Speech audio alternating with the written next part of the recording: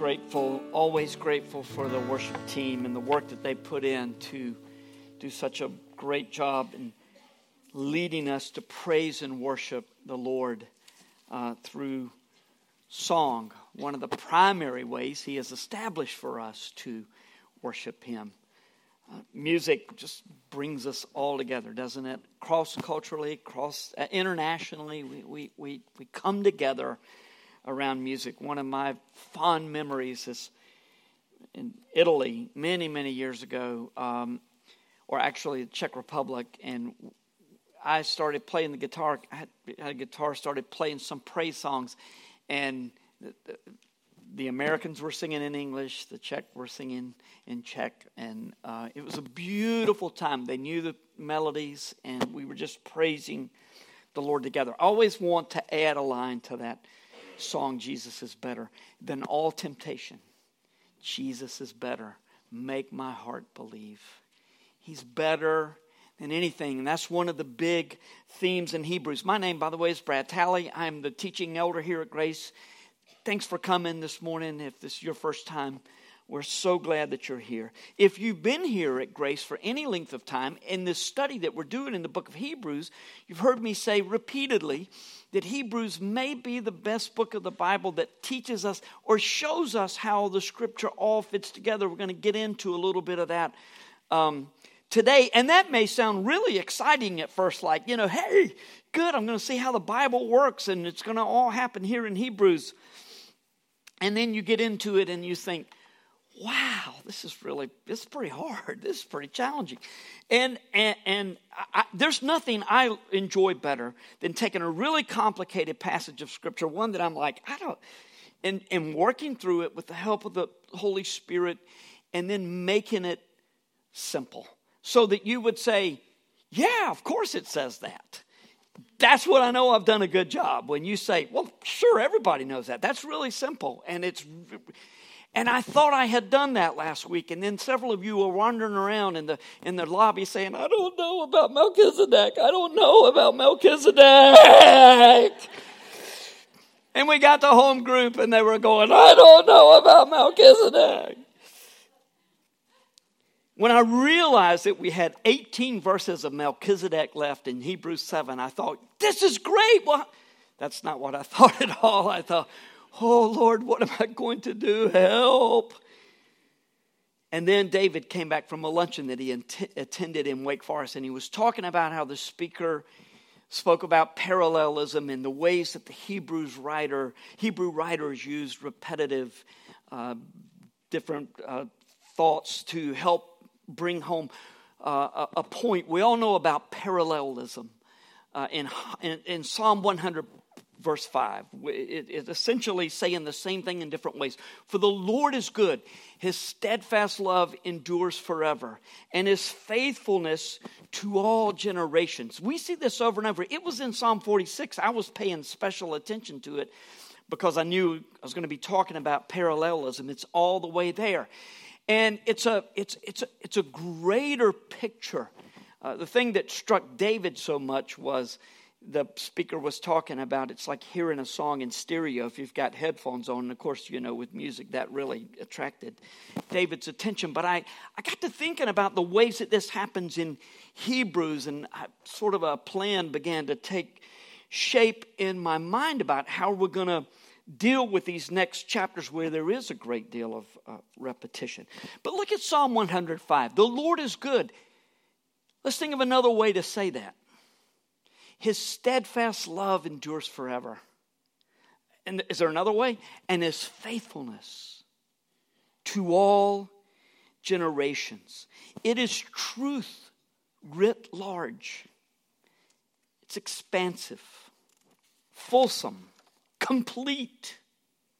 In stating the same truth in different ways, you get a bigger picture of exactly what it is that God is seeking to communicate. And in this case, as it so often is in Scripture, when you see parallelism or repetitive thought, it's not only a bigger picture, but it becomes personal.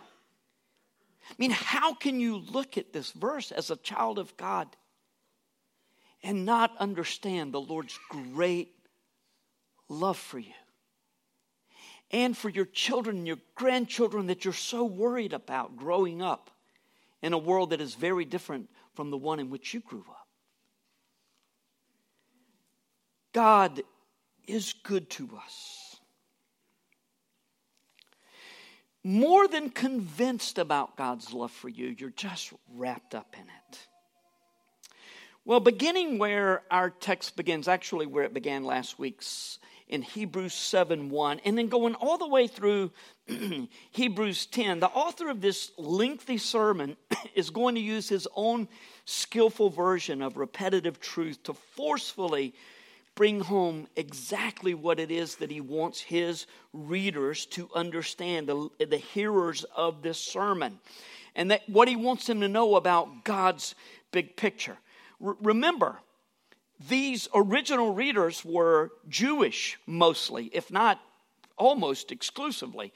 This letter written to a small group of Jewish believers in a house church in Rome is our best guess. And so they would appreciate this style of writing. It's done more so here than it is in a lot of New Testament letters. When you look at the letters of Paul, he's making an argument. He builds on that argument, but he's usually moving forward.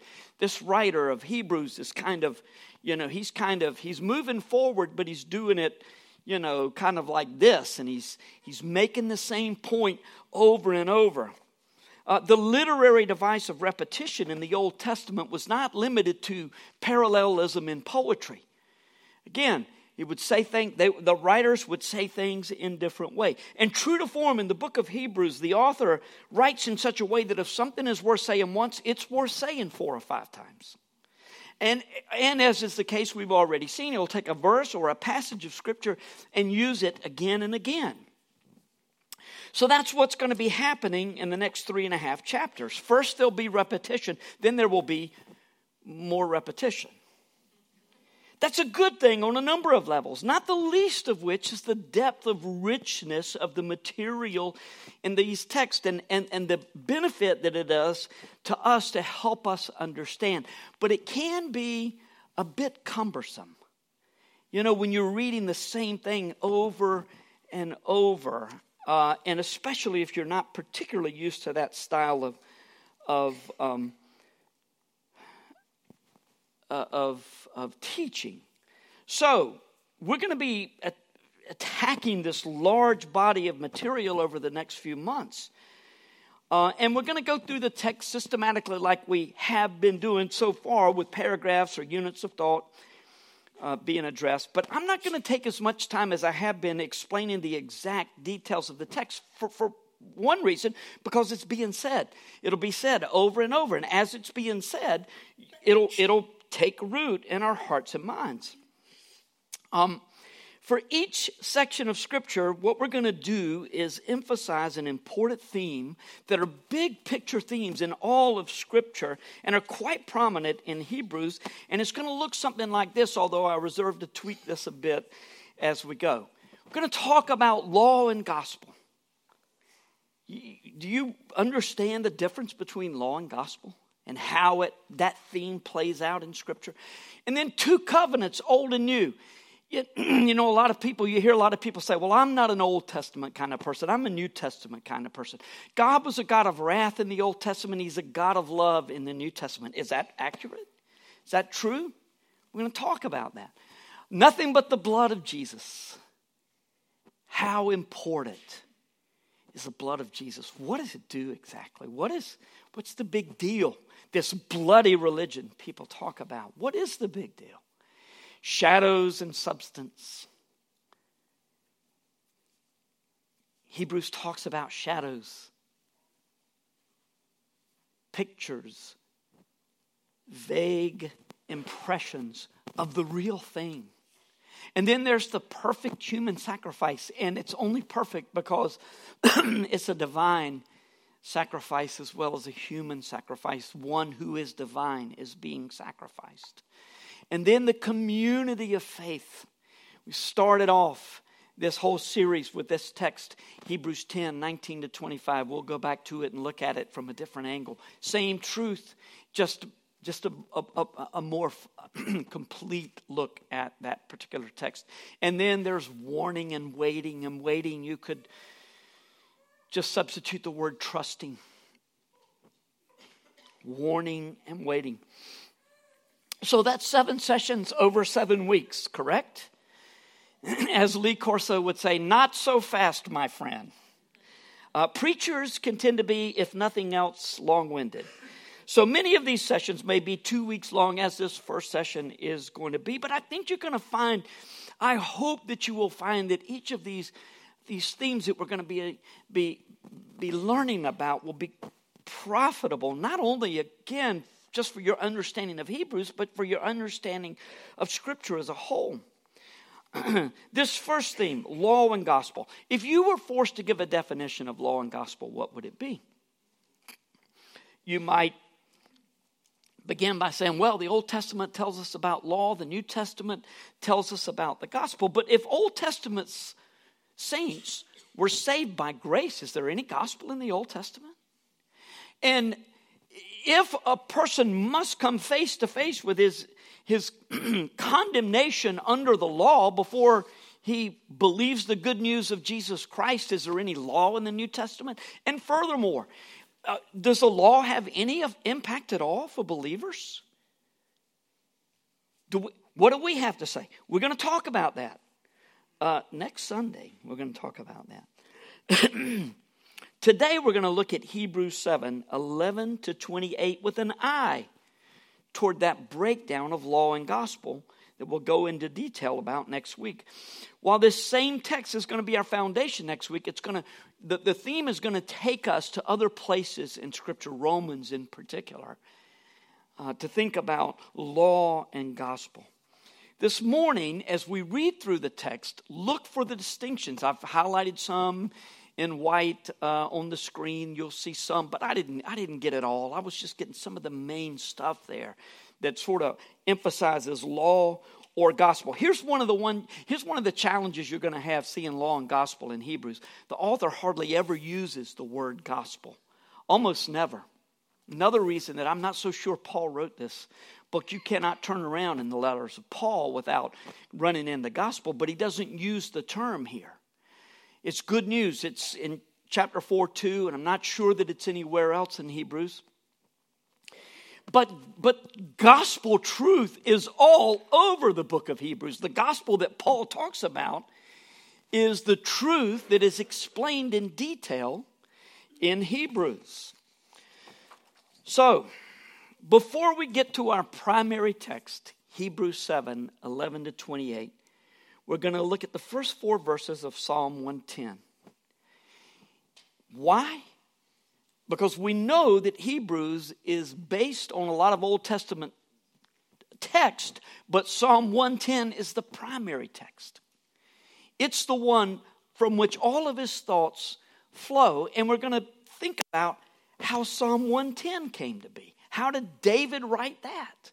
So, as we begin our time together, we're going to read Psalm 100, verses 1 through 4. If you would, please stand as we read God's word together.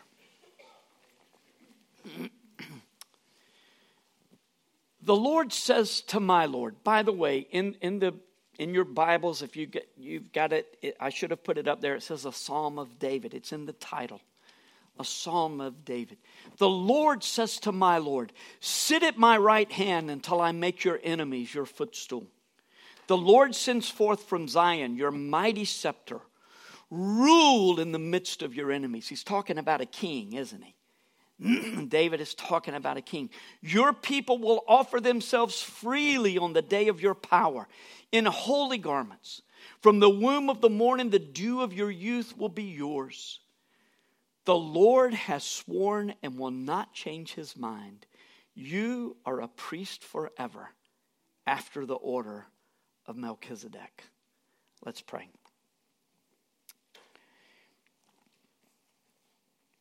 Oh Lord, we pray that you will make this complicated argument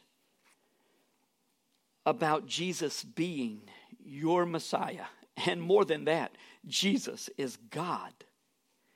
Make it clear to us. It's important that we understand that we might not only be convinced fully in our hearts, but that we would gladly share this word to those who don't know Jesus. May he be exalted in our midst this morning. And it's in his name that we pray. Amen. Thanks, and be seated. There are actually 7 verses in Psalm 110, but we will content ourselves with considering these first 4 verses. So what's the context of Psalm 110? What do you think is happening as David wrote?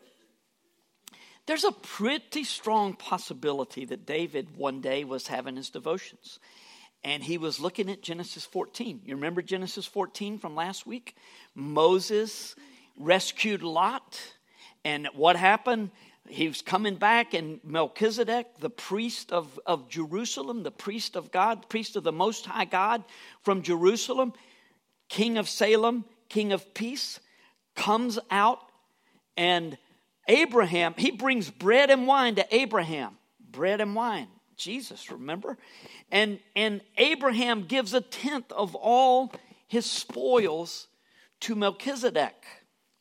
So David's probably thinking about that, and he's thinking, priest and king, that's really interesting. I mean, the Mosaic law does not allow that one person to hold both offices, priest and king. Kings come from the line of Judah or from any other line, but no king can come from the line of Levi. Ultimately, it settled into Judah, and then the kings always came from Judah in the south. After that, in the north, they were from all different kinds of tribes. But not only does the Mosaic law say no Levite can be a king, but King Saul, who was David's predecessor, you remember what happened to him?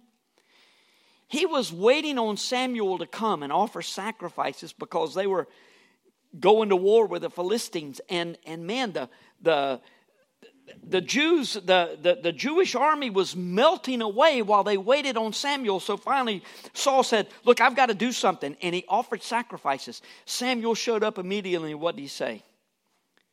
You did what was not right for you to do. The kingdom is taken away from you. So David is thinking, wait a minute. Saul was thrown out of his office of king. God put an end to his kingdom because he offered sacrifices. But in Genesis 14, there's clearly one who is both priest and king. And David knew it was a part of God's plan. And so he wrote, verse 4, in his writings, the Lord has sworn and will not change his mind. You are a priest forever after the order of Melchizedek. Now, who's he talking about? He's talking about a king. Look at verse 2. The Lord sends forth from Zion your mighty scepter ruled in the midst of your enemies. He's talking about a king. And he's saying that this king is a priest. Not from a line of Aaron, which is where priests come from, but a special kind of priest king. Psalm 110 becomes extremely important for followers of Christ. When Jesus was making his claim to be Messiah before the Pharisees, he quoted Psalm 110, verse 1. In Matthew 22, Jesus asked the Pharisees to think about his claims. Here's what he said. Now, while the Pharisees were gathered together, Jesus asked them a question, saying, what do you think about Christ? Whose son is he? Jesus is asking, who is the Messiah? Whose son? What tribe does the king come from? They said to him, the son of David. And so, look, the Pharisees never minded engaging Jesus in debate. Jesus would ask them questions. That's the way things were taught in that day, and everybody understood that. They never minded Jesus asking them a question. You know how it is when somebody asks you a question and you can see that they're leading you down a road. Sometimes you want to say, that's not fair. That's not a fair question. And what are you doing that for? I do that all the time, just so you'll know. I ask questions. I try to lead you down a road. But you oftentimes say things that change my direction too in my thinking. But Jesus would ask, and he always had the right answer, but they always thought they could best him. And so Jesus said, whose son is the Christ? Where does the Messiah come from? And they said to him, the son of David. Everybody knows that. Jesus came from the tribe of Judah, and they knew it. There's all kinds of reasons I can make an argument for that. I won't go into it now. But they said, he's a son of David.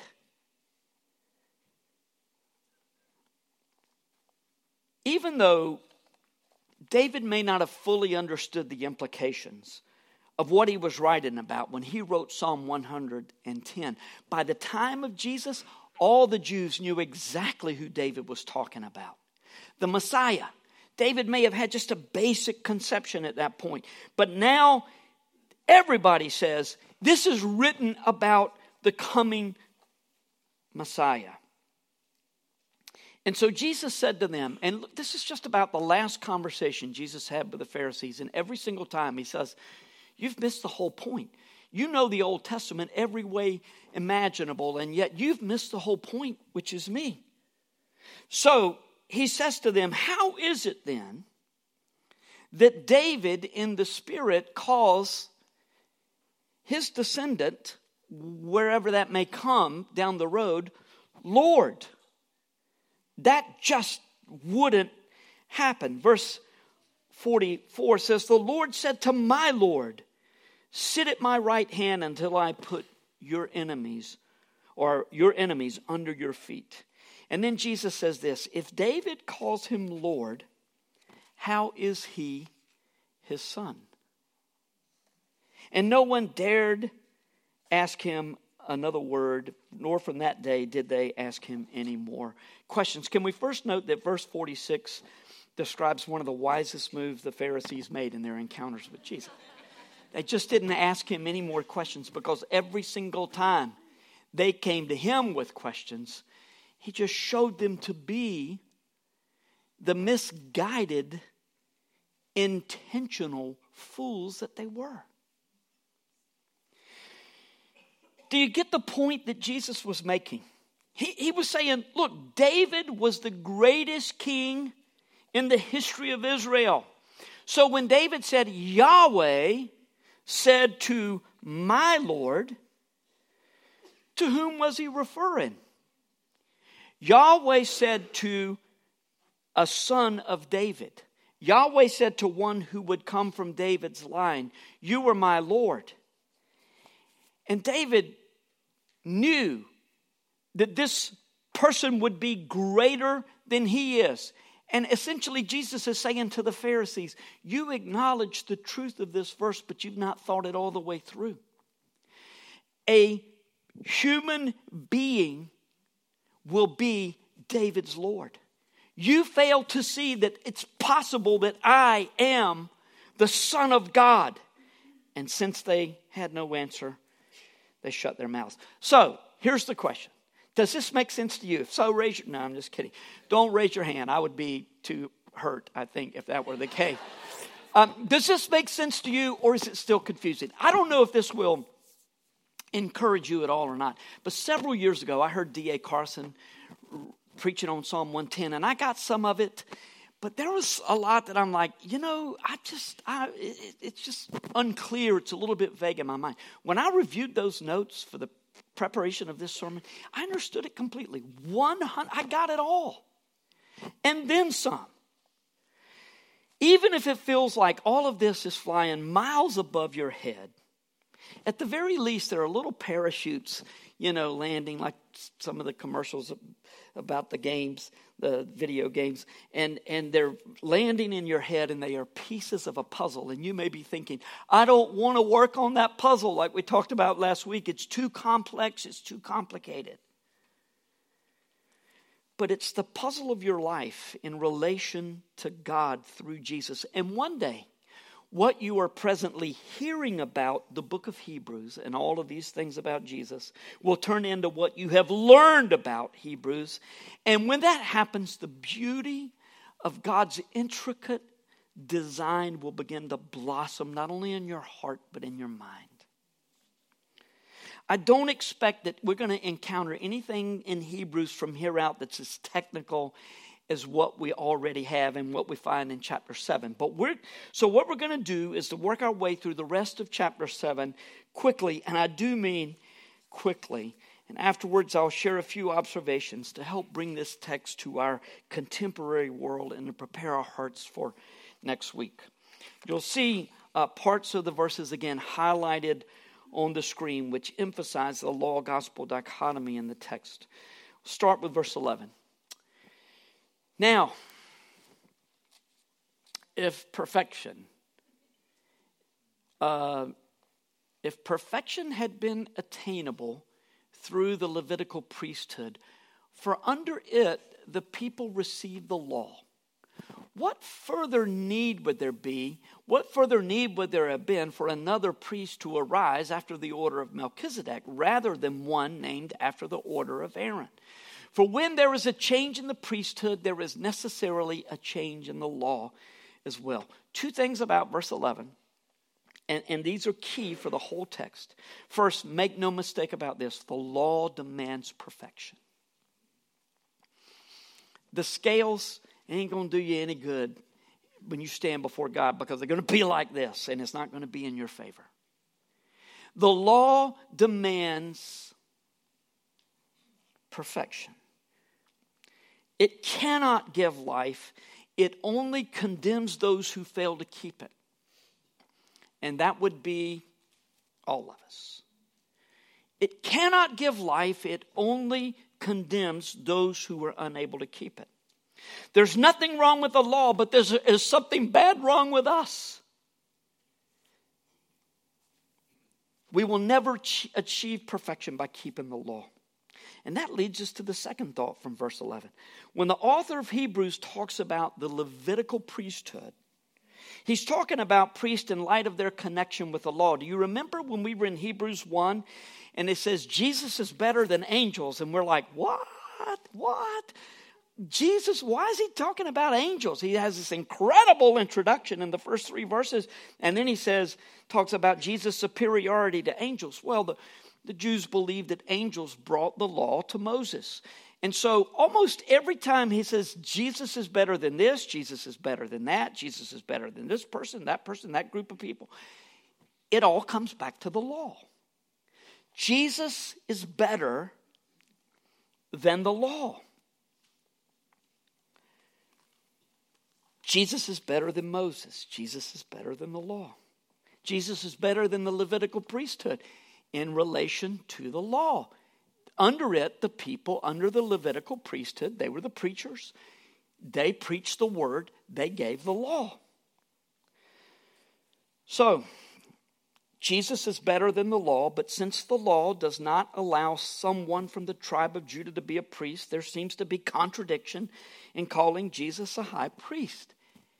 Except, as David first noted in Psalm 110, the Messiah will be a priest king, a priest after the order of Melchizedek. How big a deal is that? Verse 12.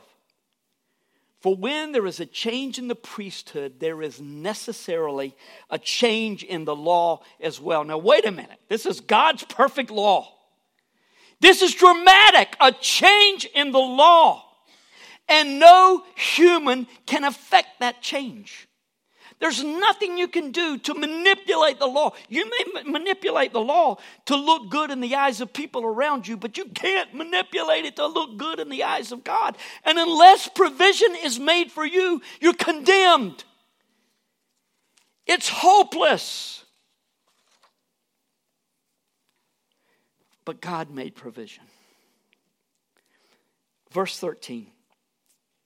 For the one of whom these things are spoken belonged to another tribe, from which no one has ever served at the altar. Nobody from Judah served at the altar?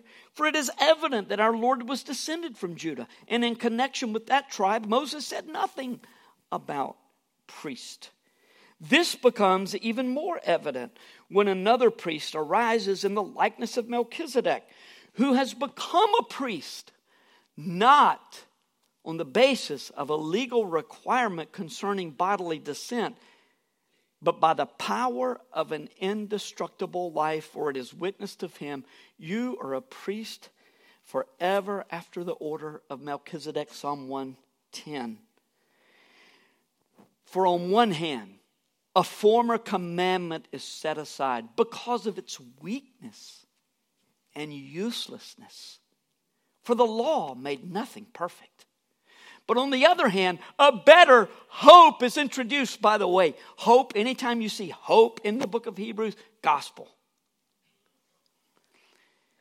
A better hope is introduced through which we draw near to God. So here it all is in verses 18 and 19. The law made nothing perfect. Perfection is required. Hopeless. Very quickly, though, we're told that a better hope is introduced through Jesus, through the gospel. And in Jesus, we draw near to God. I say that it's all here in these two verses, but we'll say that over and over in Hebrews. Here it all is, right here. It sums it all up. But if you don't know what you're looking for, you miss it. But when you know what you're looking for, it's like, it's mind-blowing. Verse 20. And it was not without an oath. In other words, Jesus just didn't decide this on his own. For those who formerly became priests were made such without an oath. But this one was made a priest with an oath by the one who said to him, the Lord has sworn and will not change his mind. You are a priest forever. Where's that? Where have we seen that verse? Oh yeah, just 3 verses ago, whatever. And then in Matthew, and then in Psalm 110. Verse 22, this makes Jesus the guarantor of a better covenant. That's a little preview on Old Covenant, New Covenant, Old Testament, New Testament. The former priests were many in number because they were prevented by death from continuing in office. You know, well, how many presidents have we had? Even if they could serve for the rest of their lives, you have to have somebody new.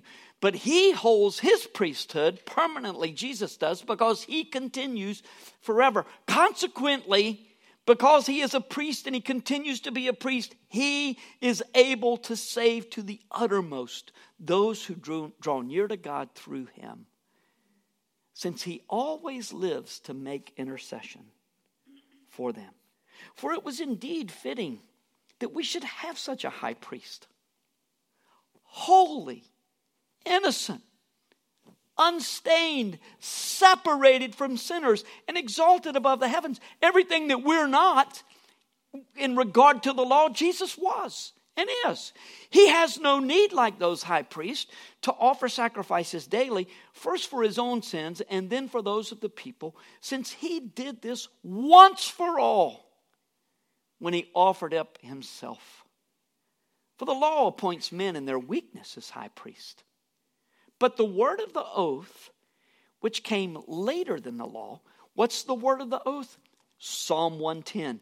You are a priest after the order of Melchizedek. Psalm 110 is the oath that he's talking about. And it came later than the Mosaic law.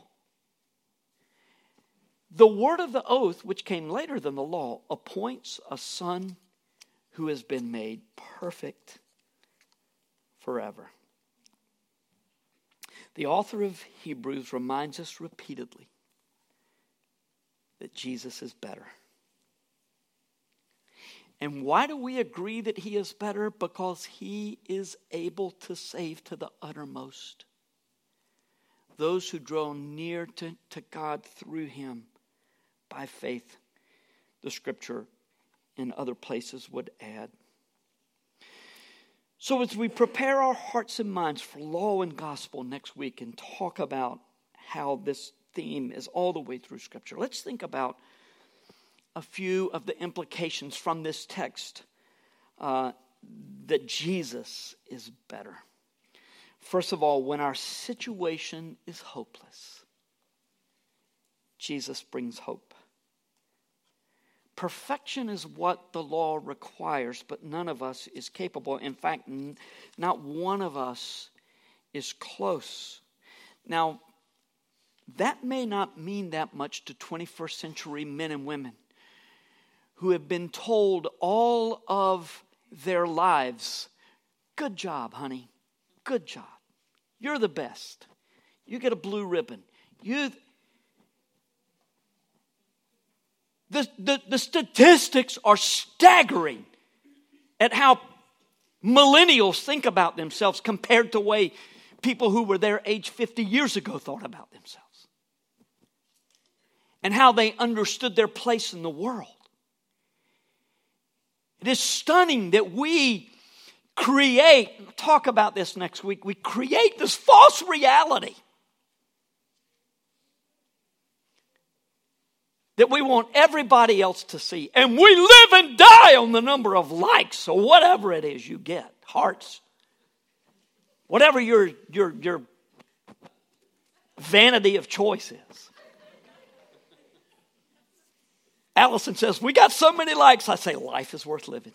Life is worth living, Dave. We mean something now. Our lives count. And you know how we view God in this society? We view God as a luxury. He's not the creator and the one to whom each person will stand naked and without excuse and must give an account.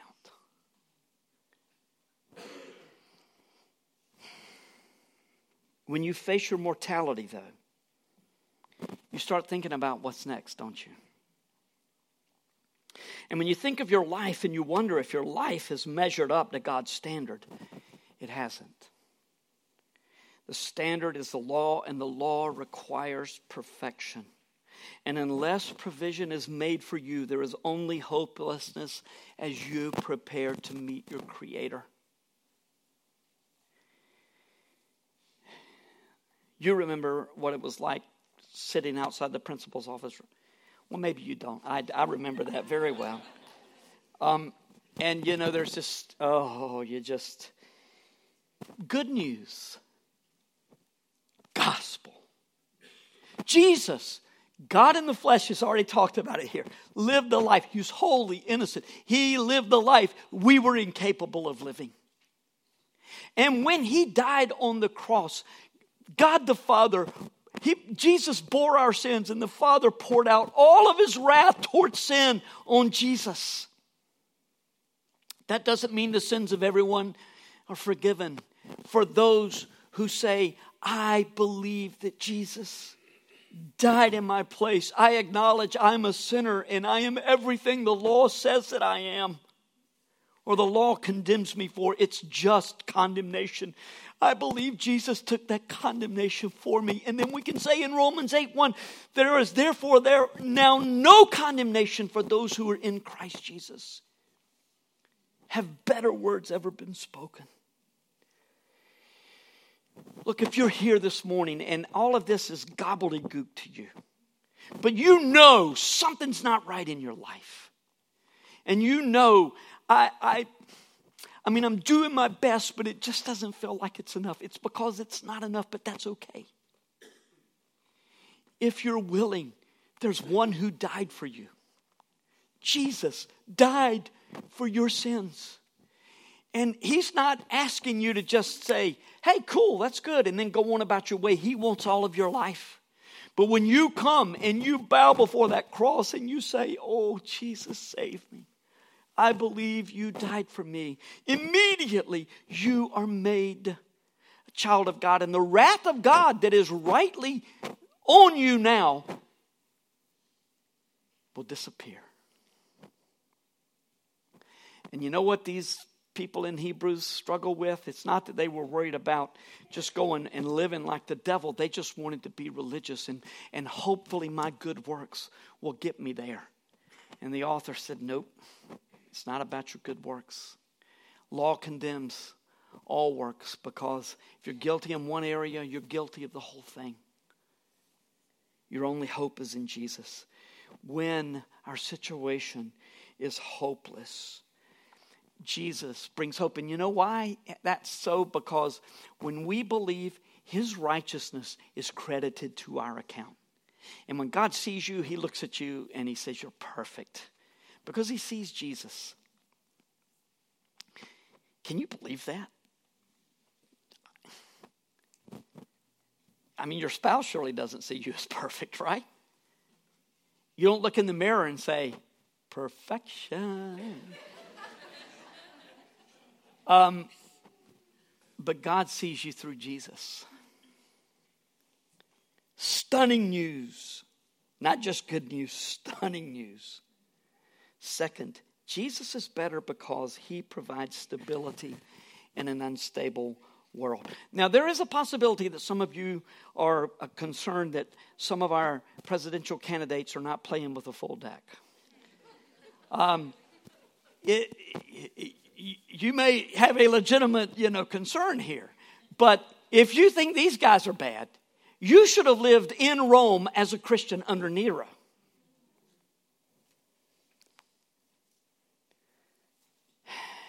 Especially at a time when it was convenient for Nero to blame Christians for the problems in the Roman Empire. When you're fully committed to the one who is better than anything or anybody else, there is stability even when the world around you falls apart. Are you certain? Are you confident that you are politically correct? Are you sure? You've been here over an hour, I mean, it changes every... Oh, wait a minute, you have your devices. So, yes, you might know that.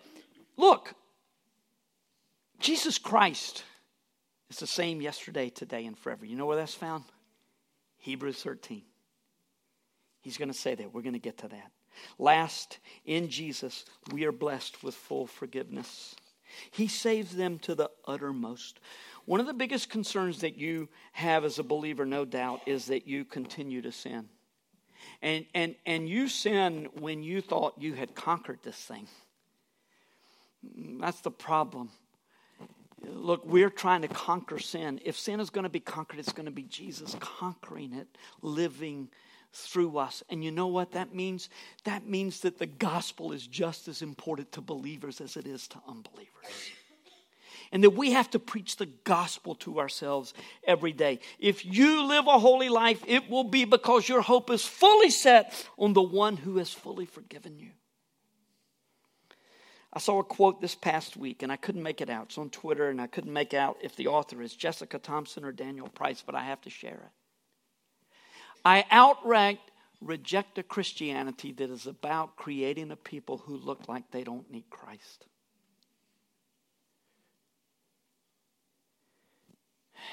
The less you think you need Christ, the more you need him.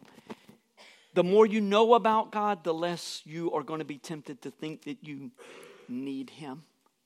The more we know about him, the easier it is to live without him. Until we get over that hump and we see the depths of the truth of the book of Hebrews, that our only hope in any place in this world or the next is in Jesus Christ. We do need Jesus. The gospel continues to inform our lives long after we're brought into the family of God, and the law has no longer any power to condemn us.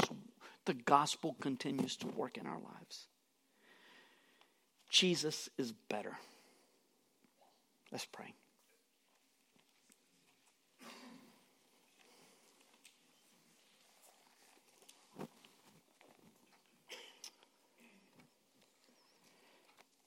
Lord, the amazing thing is that you know us and you love us.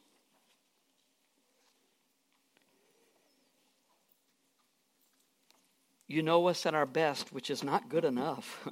And you know us at our worst.